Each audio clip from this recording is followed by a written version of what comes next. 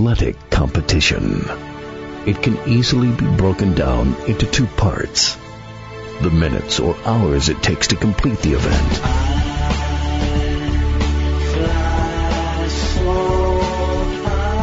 then weeks, months, and years of joy or heartbreak.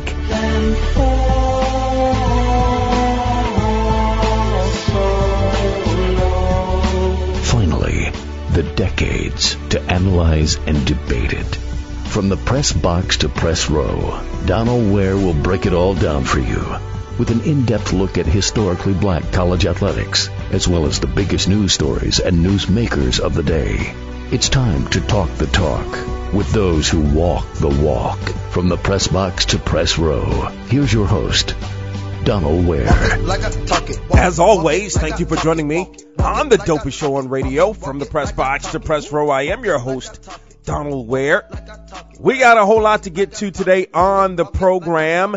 The NBA draft took place on Thursday, and no surprise in terms of the number one pick. And, to me, there were a lot of storylines that came out of this year's NBA draft.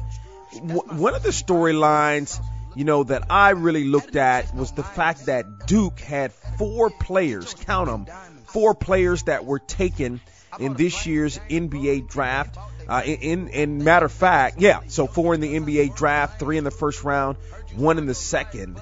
And, we talk about these one and done kids, or really a lot of these kids that don't play the full 4 years of their eligibility. But, Duke had a nice sample size, if you will, because you have a Grayson Allen who did play all 4 years. And I'll tell you what, the first time I had a chance to see Grayson Allen play was his sophomore year. I had a chance to see him play in person. And, it was against Carolina. It was at Cameron Indoor.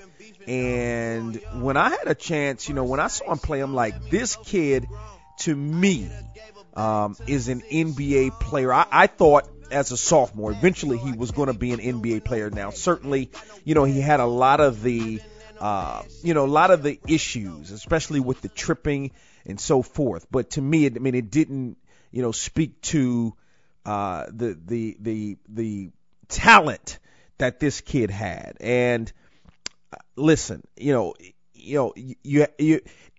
and I bring this up about Duke because when, at one time when you had players that were either one and done kids, I guess more specifically one and done kids, or players that in fact were going to be guys that weren't going to be 4-year guys. And if you remember, Coach K was one of those guys, or one of the coaches that really didn't, necessarily subscribe or like the one and done guys. But ultimately you have, when a new rule comes about, you ultimately have to kind of go with where the times are, if you will. And so, he's got Wendell Carter that's drafted, and obviously Marvin Bagley that goes number 2 to Sacramento, and then, but again, he had a mixture of kids, 4 that ultimately got drafted. Just shows you that even if you come to the party a little bit late, you can adapt. And that's what Coach K and that Duke program has in fact done, only, if not that far removed from winning another national title. So a lot of storylines with respect to this year's NBA draft that we're going to get to today here on the program. Let me set the table for you today here on From the Press Box to Press Row. Joining us today on the program, as a matter of fact, the wife of Grant Hill. Speaking of Duke, as a matter of fact, the wife of Grant Hill, but not just the wife of Grant Hill, a star in her own right, Tamia, R&B singer Tamia, going to join us today here on From the Press Box to Press Row. She's got a new album coming out, as a matter of fact. And want to talk about, the album she's going to have coming out, her 20 years in the industry. And then, of course, Grant Hill's doing some big things, as a matter of fact, in the commentating department. And just going to switch gears a little bit today on the program as R&B singer Tamia going to join us today here on From the Press Box to Press Row. Our HBCU Football Daily Podcast kicked off on Monday, it's kicked off on Tuesday, and we started things off with Edward Waters. And it's gaining some momentum. We're hearing from people who are really into it. I mean, we're in towards the latter part of June now, and football season about a couple of months away now. About maybe a little bit more now than 60 days. And we want to, we started this on last year and really wanted to get you involved. We're previewing all 50 HBCU playing institutions. Really, we say 50, but there's really in actuality 52 when you count Virginia University of Lynchburg, who's really had some problems over the last couple of years in terms of some of the games that they've scheduled to play and actually playing those games. But we're still going to preview them at some point, although they're not on the schedule right now. And then Allen reinstituted its football program. Those that are not familiar with Allen University is in Columbia, South Carolina. They actually brought their football program back in 2002. It didn't work out. I can't remember if it lasted for a couple of years. It ultimately didn't work out. They disbanded the program, and this year has brought the program back. And so we're previewing all 50 HBCU football playing institutions. As a matter of fact, to this point, you can log on to our website at boxtorow.com. Boxtorow.com. We previewed 4 teams this year, beginning with Edward Waters, then Texas College, then West Virginia State. And on Friday, our latest HBCU podcast that's up features Langston. A lot of you are going to remember Langston from last year. If you follow HBCU football, Langston had a tremendous season last year, ultimately went 10-1. They ran through the regular season at 10-0, finished at 10-1, and then ultimately they lost in the first round of the NAIA playoffs. They hosted a home game. But anyway, one of the more of the surprise teams to me last year was West Virginia State and John Pennington in his first year as the head coach. Previous to that, he had been the offensive coordinator. And West Virginia State had its first winning season since 2008, going 6-5 on last year.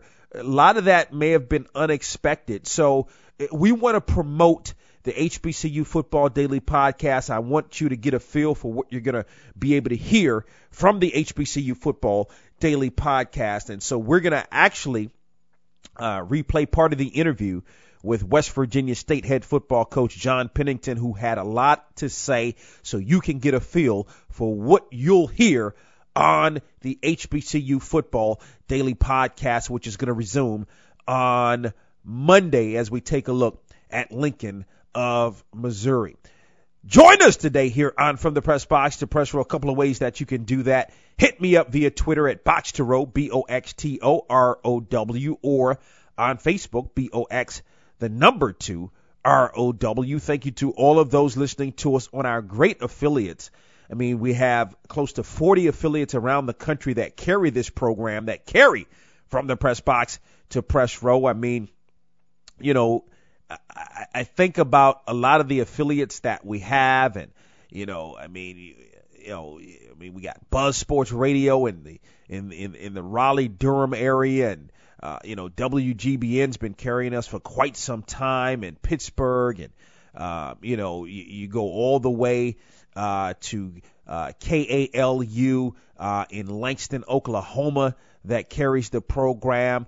In Tampa, WURK, more of a newbie, if you will, but they've been carrying the program now for about a year or so. So many great affiliates around the country that carry From the Press Box to Press Row. Want to also thank you to those listening to us on Sirius XM, channel 142, and those listening to us around the world at boxtorow.com. Big shouts out to all of our truck drivers that listen to us as they go from one part of the country to another, one part of the state to another, et cetera, et cetera. Those that are listening to us on satellite radio, the truck drivers more specifically, on Sirius XM channel 142. So here's how the draft sort of played out, especially in the first round. No surprise, DeAndre Ayton from Arizona went number 1 to Phoenix. And no surprise there. He's a big man, a 7-footer, has a lot of skills. And I think, you talk about storylines. I mean, you look at the Phoenix Suns. I mean, they got the kid Booker who's there, who has, essentially no help. And that was, I talked about this a little bit last week, where you got a Phoenix organization that, was pretty much a contender, certainly going back some 10 years ago. Steve Nash and, Barbosa and, all of those guys. I mean, they just fell on and they just really fell on some hard times, but hopefully they're going to be able to come out. I mean, they get, the Bridges kid from Villanova, who I think is really, I mean, this kid can play. He can shoot it. He can take it to the holes, got great athleticism comes from a winning program. Of course, that's the deal, the trade that they made, with the 76ers, which we saw a lot of trades, as a matter of fact, also. So a couple of first round picks for Phoenix, and it's not going to happen in 1 year, and we'll see what they do. And I don't know their salary cap situation. I don't know about in terms of what they can do from a salary cap perspective and being able to get some free agents, but to be able to get some young talent like that to kind of go along with Booker, I mean, they can't do anything but improve. Of course, the second pick goes to the Sacramento, or Marvin Bagley, I should say. Marvin Bagley, the third more specifically, out of Duke, one of the 4 Duke kids that was picked, goes in the second round to Sacramento. And then again, we just had a lot of trades. A lot was made of the kid Luka Doncic, and I'll tell you what, I mean, he's considered, I've read in a lot of publications where a lot of folks say, and I don't know a lot about him, but a lot of, he's definitely talented and supposedly the real deal. Hadn't seen him play, obviously, or really anything, on film. But a lot of folks say that, and we always say a lot of folks say, that seems to be the new catchphrase. A lot of folks say that this kid may be the best Euro kid ever, and that's high praise. And now, he goes to Dallas. He goes to the Mavericks on a trade. So now the Mavericks have him. And, I think, you talk about Dirk Nowitzki and being, in Dallas for, 20 years. This is a kid that could be in Dallas for a very, very long time as well. So, Dallas able to try to make something happen as they try and rebuild.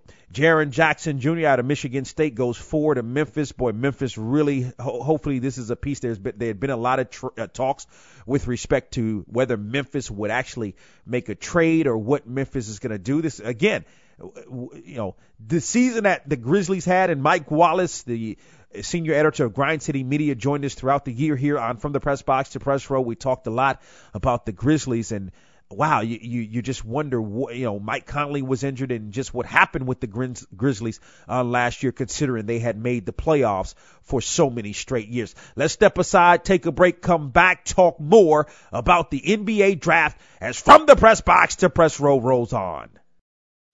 You're listening to From the Press Box to Press Row.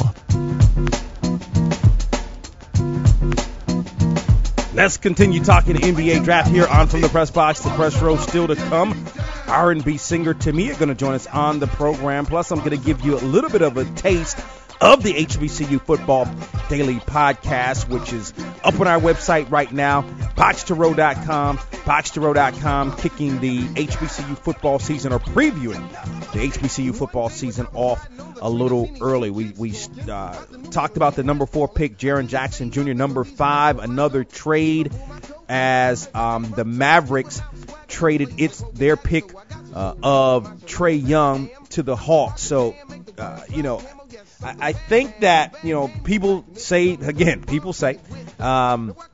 Trae Young reminds them a lot of Steph Curry. I don't know. I mean, I remember when Steph Curry came out of Davidson, a smaller school, and when I saw Steph Curry play, I'm like, he's going to be an NBA player just because of his range. I think when you have that kind of range, obviously Trae Young was a guy that played at a higher level, that got a lot more respect, if you will, just because he played at Oklahoma. Oklahoma just sort of just went, they sort of went down as the season progressed, and probably should not have made the NCAA tournament. And I think that played out because they lost in the first round, even though they had only won two of their last, it seemed like they had only won like two of their last 15 games or something like that to sort of end the season. But I think Trae Young's going to be solid. I think he's going to be a solid player in the league. Definitely has the ball handling skills, and that's something that he has now that Steph Curry had to develop over his time. Plus, with respect to Trae Young, he can shoot the basketball. So I think ultimately, he's going to be a solid player. Number 6, Orlando took Mohamed Bamba out of Texas, another 7-foot guy with a lot of athleticism. Orlando is another organization that needs a lot of help. At number 7, the Bulls took Wendell Carter Jr., another Duke kid. Again, Duke was just absolutely loaded on last year. Cleveland. So it's a lot of talk. Colin Sexton goes number 8, the kid out of Alabama, to the Cavaliers. And, what is LeBron James ultimately going to do as we get a little bit closer to NBA free agency? Of course, LeBron James and, his inner circle sort of keeping things close to the vest.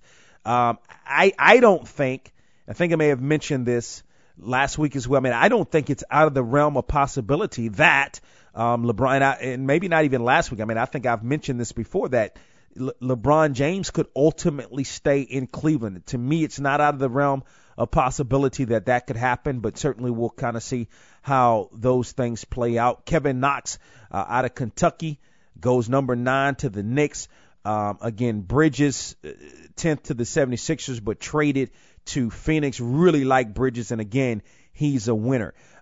Number 11, and the Charlotte Hornets take the Alexander kid out of Kentucky. They trade him to the Clippers, and ultimately the Clippers pick at number 12. They pick Miles Bridges. The two teams swap. So now you have Charlotte getting Bridges and the Clippers getting Alexander. And, interesting dynamic for the Hornets, because they, you can agree to make certain deals prior to the opening of the free agency and the NBA trading and so forth.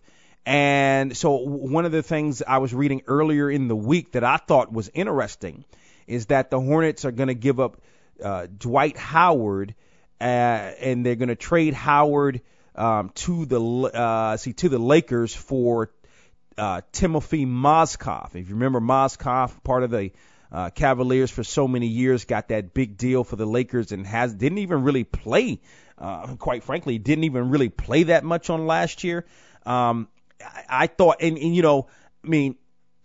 I didn't follow. We're here in North Carolina, but we're in Raleigh. Of course, you got the Charlotte Hornets. Didn't follow the Hornets that closely, but if you look at the numbers in terms of what Dwight Howard was able to post this year, and that's why numbers don't always tell the story. I mean, he posted 16 and 12 this year. He had a 30-30 game this year, but, from all that I read, he just wasn't a great fit. He wasn't necessarily a great teammate. Plus, within the confines of the offense, which may change a little bit now with, Mitch Kupchak comes in as the general manager, a new coach. Nick Batum, who was signed, was their max guy from a couple of years ago, just didn't fit quite in with the system that the Hornets were running. And I mentioned Mozgov with the Lakers. Actually, he's with the Nets. He was with the Lakers. He signed his deal with the Lakers and now ultimately with the Nets. So, I mean, if you look at it just from a pure, to get Mozgov back for Howard, I mean, I would take Howard every day. But again, that's why the numbers sometimes lie. Plus, it's a money thing. Mozgov set to make a whole bunch of money, as is Dwight Howard. But Charlotte, interestingly enough, just a couple of years ago was a playoff team, and now they have back-to-back 36-win seasons. And number 13, the Clippers. And look at the Clippers. I mean, Jerome Robinson, they take him at number 13 out of Boston College. Number 14, the Denver Nuggets, and that was the last pick. The last pick of the lottery, and they were able to get Michael Porter Jr. out of Missouri. Small sample size, very much like what we've seen in the past from some guys. A lot out of Missouri. Again, only played, I think, something like 56 minutes for Missouri because of injuries. And one of the other dynamics to me about this year's NBA draft is the fact that how many freshman kids that we saw picked. But even more specifically, Ayton goes number 1 as a freshman. So this makes it like 7 or 8 straight years that a freshman has gone number 1. There's been some talk about the NBA getting rid of the one and done rule. There's been some talk about that. And I think the interesting part of it is this.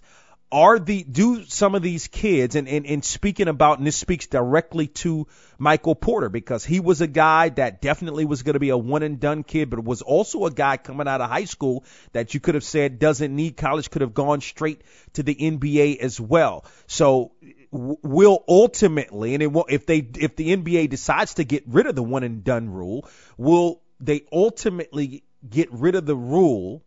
If it does happen, it's going to be a few years from now. Because how much does it really help? How much does that 1 year really, really help? I'm sure it does, but does it impede the guys, just from a standpoint of being able to be old enough? Again, if you're old enough to join the military, to vote, to all of these different things, why can't you go right into the league? I mean, I'm just getting off a little bit from the NBA draft, but certainly I can understand why the NBA did it, instituted this rule, because for all of the Kobe Bryants of the world and the Kevin Garnetts of the world, and heck, let's go back in the day to the Daryl Dawkins, of the world who Moses Malone, guys who never played college ball and went right from high school to the league. You got a lot of guys that don't make it, that aren't ready. So I can sort of understand that. But we had a lot of freshmen picked in this class. Ayton goes number 1. And then again, the last pick of the lottery. The only reason Porter went down to that last pick in the lottery is because he has these back issues. He had back spasms a little bit more recently where he had to cancel a workout. But I think that if he's healthy, that's going to be a really good pick, a big pick for Denver, who was a game away from making the NBA playoffs this past year. So I think, if he's healthy, he's going to be able to come in and have an immediate impact. The Wizards go with Troy Brown, the shooting guard from Oregon, at number 15. Mentioned the fact that the Smith kid out of Texas Tech to Phoenix at number 16 ultimately traded to the 76ers. Number 17, Milwaukee gets Dante DiVincenzo out of Villanova, athletic kid, again, comes from a winning program, had a really good, he was a kid that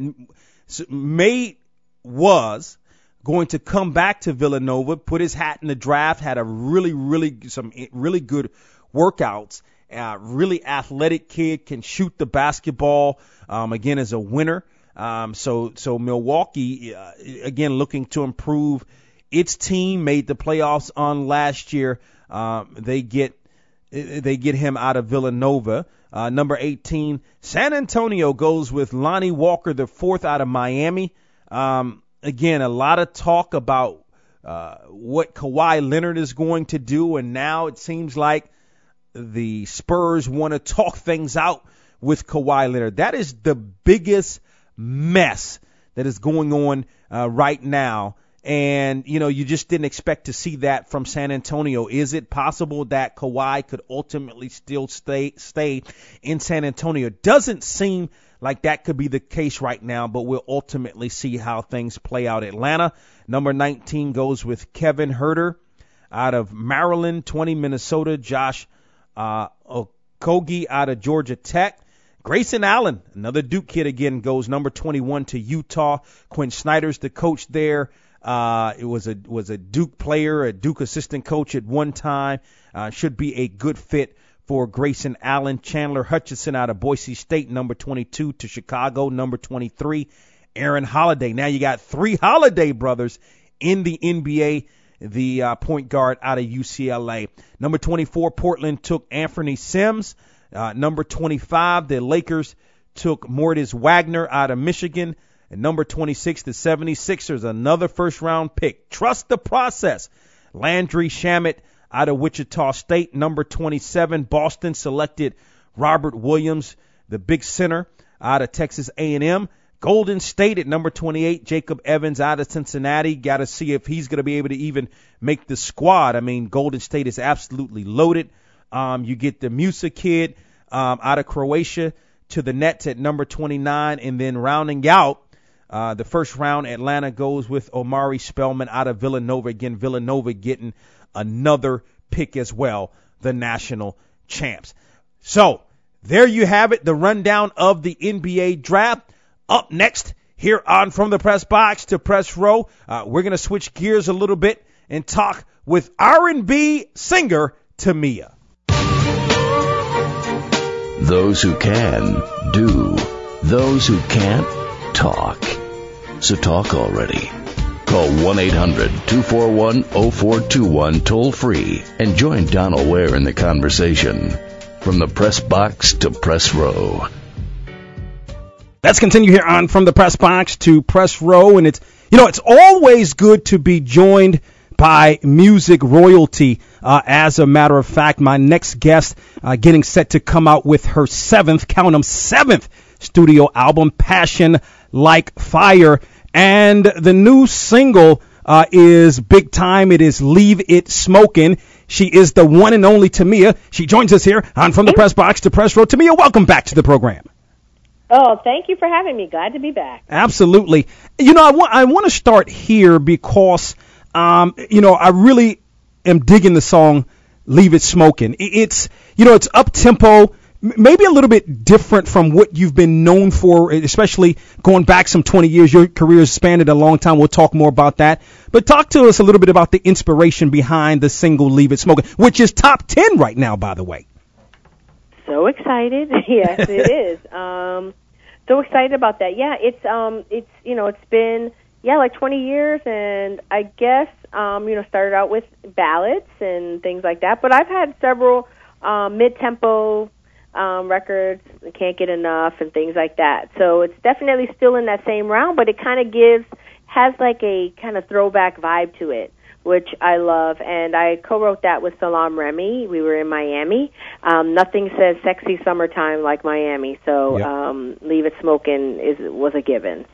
Yeah, no question about it. What about the album? It's set to come out a little bit later on this year. Talk to us a little bit about that and what we can expect from the album. Yeah, the album Passion Like Fire. Now, the release date I know is September 7th. Good. So I'm super excited about that. I can't wait for people to hear it. And really excited about the songs on there. And, but the best part actually is getting out there and performing, and that's sort of where the songs come to life. So I'm looking forward to touring in the fall as well. Absolutely. What are some of the is it going to be a mixture maybe of some of the up-tempo stuff? Absolutely. Yeah, okay. Go ahead. Yeah. I mean, I think for me, the album, an album should, for the most part, I sing about relationships, love. highs and lows, and that's what an album should be. It should just, emulate a relationship. There's ups and downs. There's, times when you're coming to some understanding, and so the album is very much like that. That the voice of Tamia. She joins us here on From the Press Box to Press Row. And as a matter of fact, you said September 7th, correct? The new album is going to be September 7th. September 7th. Mm-hmm. So be on the lookout for that, Passion Like Fire. So it's interesting because the album, this is 2018, obviously, and your first album came out back in 98. So that's a 20-year span. Right. Does it seem like it's been 20 years since you've been in this game? Absolutely not. Absolutely not. It's so interesting, right? Because it's you don't feel like that much time has passed. I mean, I certainly, between You Put a Move on My Heart and now Passion Like Fire, certainly I realize some years have gone by, but not until I really start to put a show together and realize how many songs I have to get into one show do I realize a lot of time has gone by. So, but I feel certainly very fortunate to be able to continue to do what I love, and for people to support me in that. No, absolutely. Love Life was the last album back in 2015. Yes. So can you kind of speak to maybe some of the similarities, if there are, and in that same vein, some of the differences between Love Life and the forthcoming album? Right. Well, same with Love Life. I mean, pretty much all my albums talk about love and relationships and the highs and lows. And this one, Passion Like Fire, is the same way. It's about relationships, highs and lows, and also about evolving. There's a song on the album called Deeper. And one of the questions when we were writing was, how do you think you love differently now than before? And I said deeper. I definitely love deeper. And because I think you're more sort of self-aware, and you're more like appreciative of all the love given to you as well, and you understand how powerful that is. So hopefully people will also see that I have evolved musically and vocally, of course, growing older and things like that. So definitely I just hope people see that, the music is continuing to evolve, but there's still a lot of similarities with Passion Like Fire and the other albums. And that's basically that I continue to do music that speaks to me, that I love, and that I'm very proud to continue to sing now. I'm as proud to sing You Put a Move on My Heart as, Leave It Smokin'. So, I think that's super important as an artist, to be proud of the work, the body of work that you're leaving behind. I'm proud of all your music, especially over this 20 years. But I got to say, thank you. For me, and just taking you back, Stranger in My House. That's song for me. Yes, absolutely. Listen, I that's a song written by Shep Crawford that we worked on this project as well together. I think I worked on almost every project with Shep, but that was just a masterpiece. That was an amazing song. Yeah, what do you remember most? That was your third year, at least in the business on a major label. But what do you remember most about those early days in your career? Well, I often think about this. Like it happened. It all was so fast.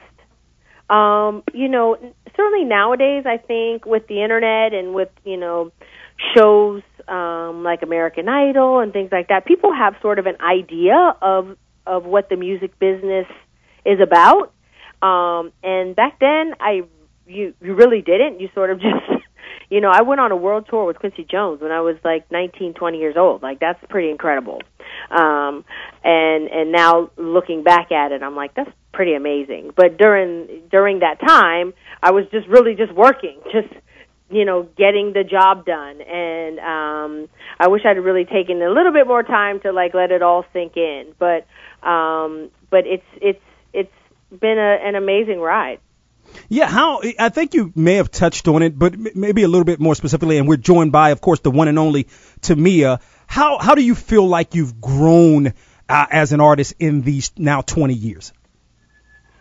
Well, certainly, business-wise, for sure, the music business has changed, and your end of the music business has changed as well, like radio and things like that, with the way people listen to music and all of that. And then certainly just vocally, just growing and learning, and certainly now really being mindful of taking care of my voice and things like that. It's like when you're younger, you could just get out there and run the track without stretching. And now you need to stretch a little bit. So, and it's super important to make sure that you take care of your voice and things like that. So I'm just very much more cognizant of those types of things. Absolutely. Speaking of taking care of your voice, it's been 15 years since the announcement of MS for you, or you having MS. What, can you kind of talk about actually sharing that at that time and then where you are now health-wise? Right. Well, I'm glad to say health-wise I'm doing very well. Have not really had any issues with that. And, I think for me it was important at that time to share what I was going through, because with MS, a lot of people, it's not something that people can see. So it isn't something that you may look at me and say, wow, she feels terrible today. But it's one of those things that you're sort of physically going through and mentally as well. And I just thought it was important to share it. And still now, I get people who tell me for the first time, before they tell anyone else, that they are also dealing with MS as well. And it is sort of, a lot of people's private journey, but I felt like it was important for me to share my, and that, to, sort of, I guess, inspire, or, certainly people with MS have inspired me throughout the years as well. So it's been an amazing opportunity to share my story with people, and to also have them share their story with me as well. A couple of last thoughts with Tamia. Of course, you can follow her on Twitter at Real Tamia World. So the performances, I know you've been, I would assume anyway, I shouldn't say for sure, but you've, kind of maybe been touring or doing some performances. Yeah, kind of speak to that, and still, because you're young. I mean, I got you by maybe a year or two. You're still young and still able to kind of do your thing on stage, right? Yeah. Yes. Yeah, listen, so the last tour I was on was with Love Life, and it was amazing. We had an amazing tour, and I'm actually looking forward to touring again. When the album comes out September 7th, I'm sure I'll be gearing up for another tour, because we're working on that right now. But that's the best part of the music for me, is sort of getting it out there and having the music connect with people. When you're doing an album, you're in the studio, and for me, I certainly put songs on my projects that I love and that I connect with. But there's nothing like seeing the song that you love connect with other people. And so I'm looking forward to that the most. Absolutely. How's hubby and the family doing? I know last we talked, he was still playing in the league, had a phenomenal career, but he may be as good a broadcaster as he was when he played. He really is. I'm so proud of him. He's doing a great job. Certainly staying busy with that, and and some other things that we have going on. And, certainly proud of him that he's going into the Basketball Hall of Fame. Yeah. So looking forward to that in September as well. So September will be busy for us, but looking forward to that. Yeah. Now, are you a sports fan, like outside of when Grant played and so forth? I think Grant will tell you that I'm not as excited. I wasn't as excited to watch him play as I am with my children, but because I'm definitely that mom in the stands. But we love. Are you? Sort of, kind of. Don't tell me, but yes. But we love sports. I have one who plays basketball, one who plays soccer, but. And then the other one actually, my oldest also does water skiing and things like that. So we are definitely a sports-oriented family. We go to football games and things like that. But, but also next week we'll go see Hamilton. So I like to keep our house well-rounded. Absolutely. The album, Passion Like Fire, out on September the 7th. Look for it. Also, follow Tamia on Twitter at Real Tamia World as she joins us here on From the Press Box to Press Row. Tamia, great to catch up with you. Continued success in all you do. Thank you. Thank you. So Tamia's saying she's one of those moms in the stands when her children are playing sports. But again, a great 20-year career that continues on. More of the program on the other side.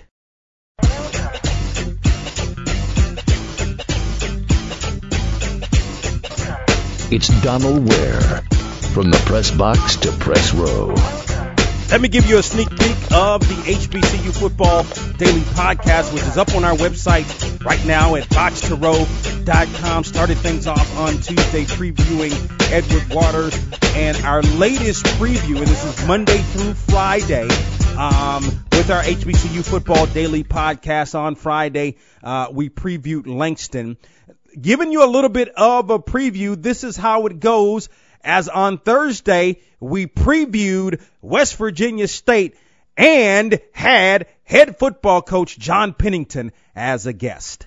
Wow, what a season. Like, we followed you all year, and I know some of the voters at points in our poll wanted to kind of give you some votes because, I mean, you guys, especially for a first season, and you're in a very tough conference in the Mountain East. I mean, anytime you're in the same conference with a team by the name of Shepherd, who has been so good for so long, you know you're in a tough conference.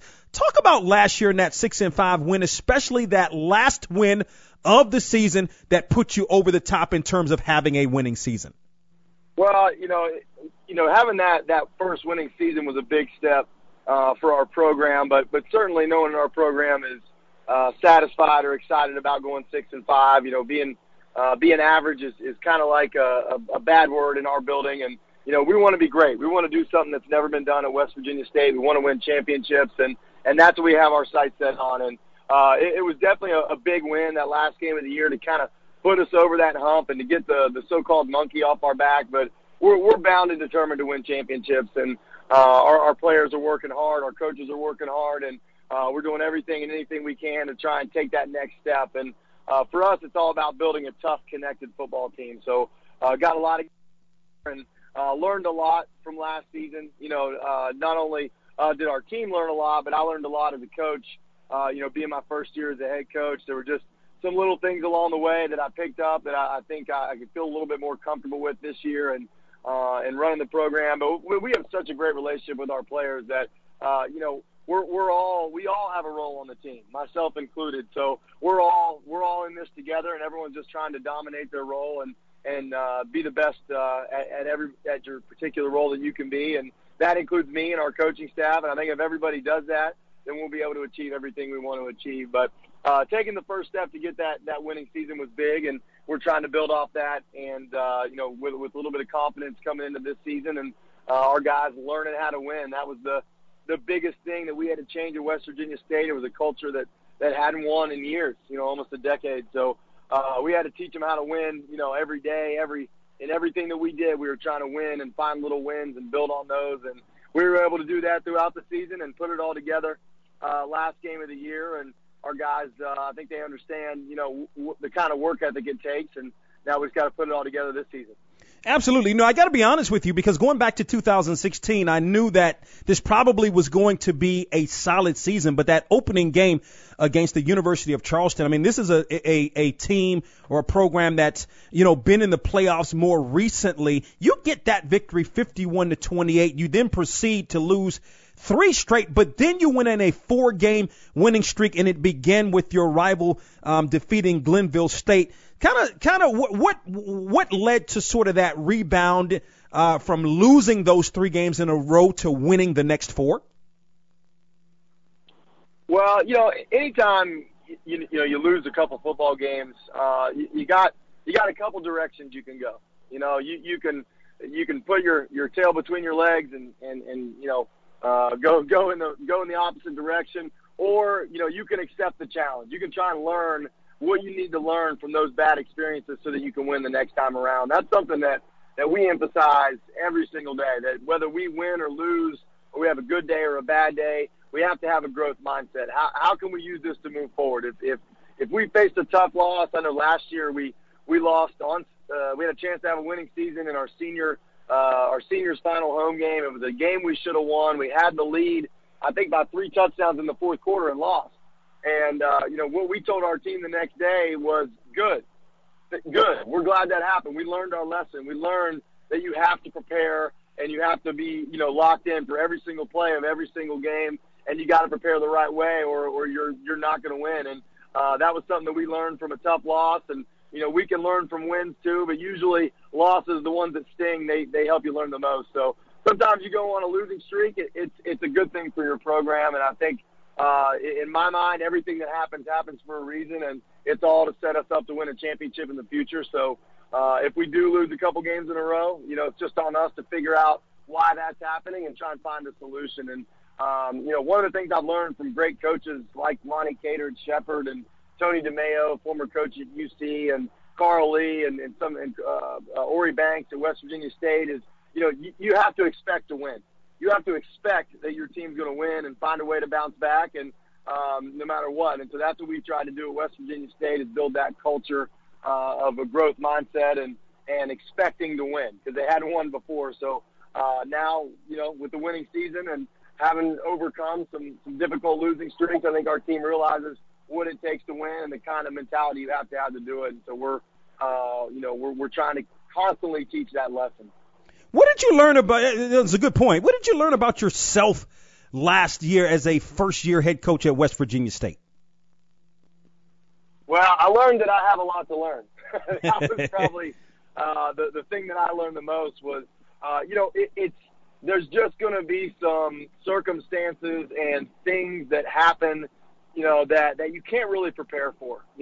Obviously as a head coach, you have to do more than just, call plays. You have to deal with players and their problems and helping them with, academics and off the field issues and girlfriends that are pregnant and things that happen to young men when you have 100 of them on your football team. There's going to be a lot of difficulties, a lot of, deaths in the family and things like that you have to deal with. And, sometimes your buses come late or, anything can go wrong. And I just learned that I just have to, I have to expect things to happen. And when they come across my desk, I got to try and find a solution. And when things don't happen, then it's a good day and I can just focus, just know that there's going to be fires I have to put out throughout the day, that there's going to be something that goes wrong and everyone's going to look to me for the answers. So it's going to be my job to make sure that I handle it, like a champion and like I want our guys to handle things. And if I can do that and role model the way, then we're going to be successful. But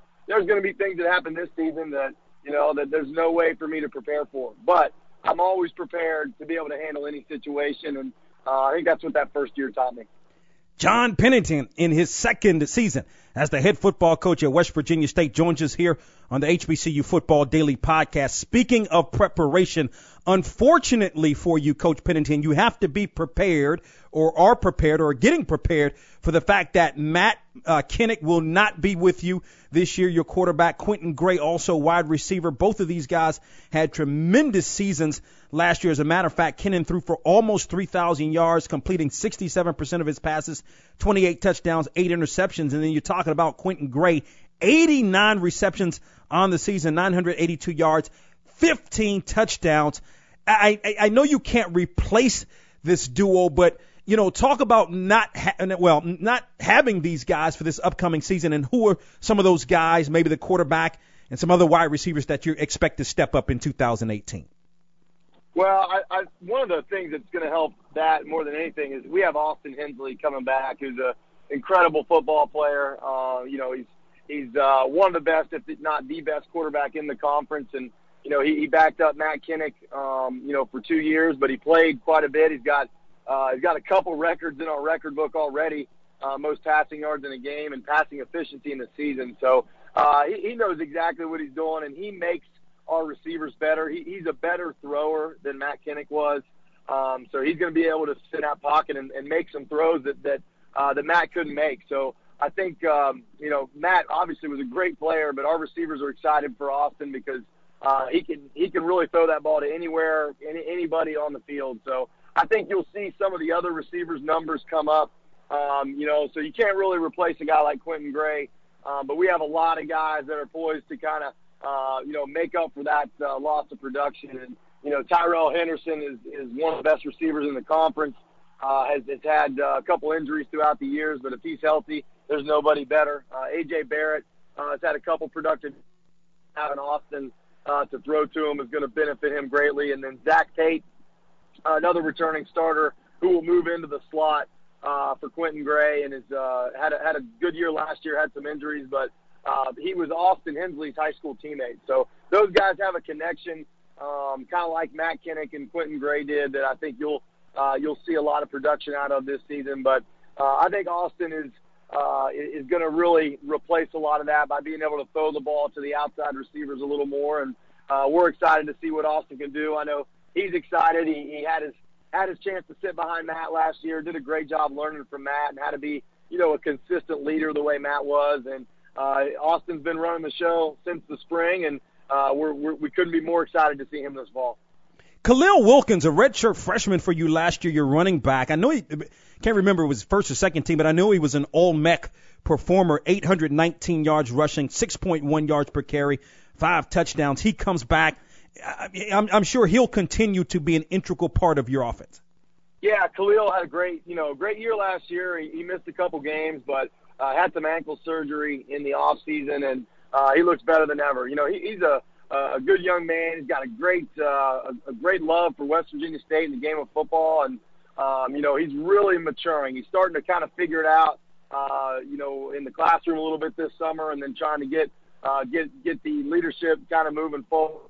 Again, a little plug for you to check out the HBCU Football Daily Podcast, and you can do so by logging on to our website at box2row.com. On the right-hand side, you'll see the banner for the HBCU Football Daily Podcast. My time is about up. I thank you for yours. Thank you to Tamia for joining us today here on From the Press Box to Press Row. And for more information on the program, log on to our website at box2row.com. Also follow us on Twitter at box2row, BOXTOROW, or on Facebook, BOX2ROW. Tell a friend about the show as we're here on the radio station that you're currently catching us on each and every week.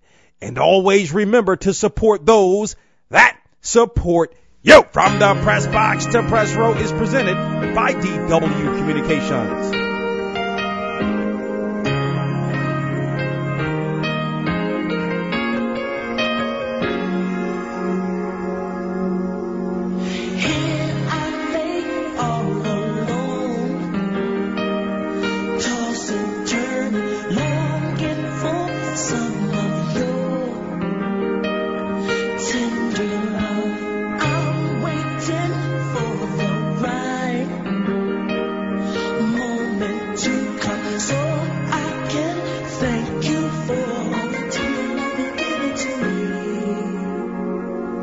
Tender love, love so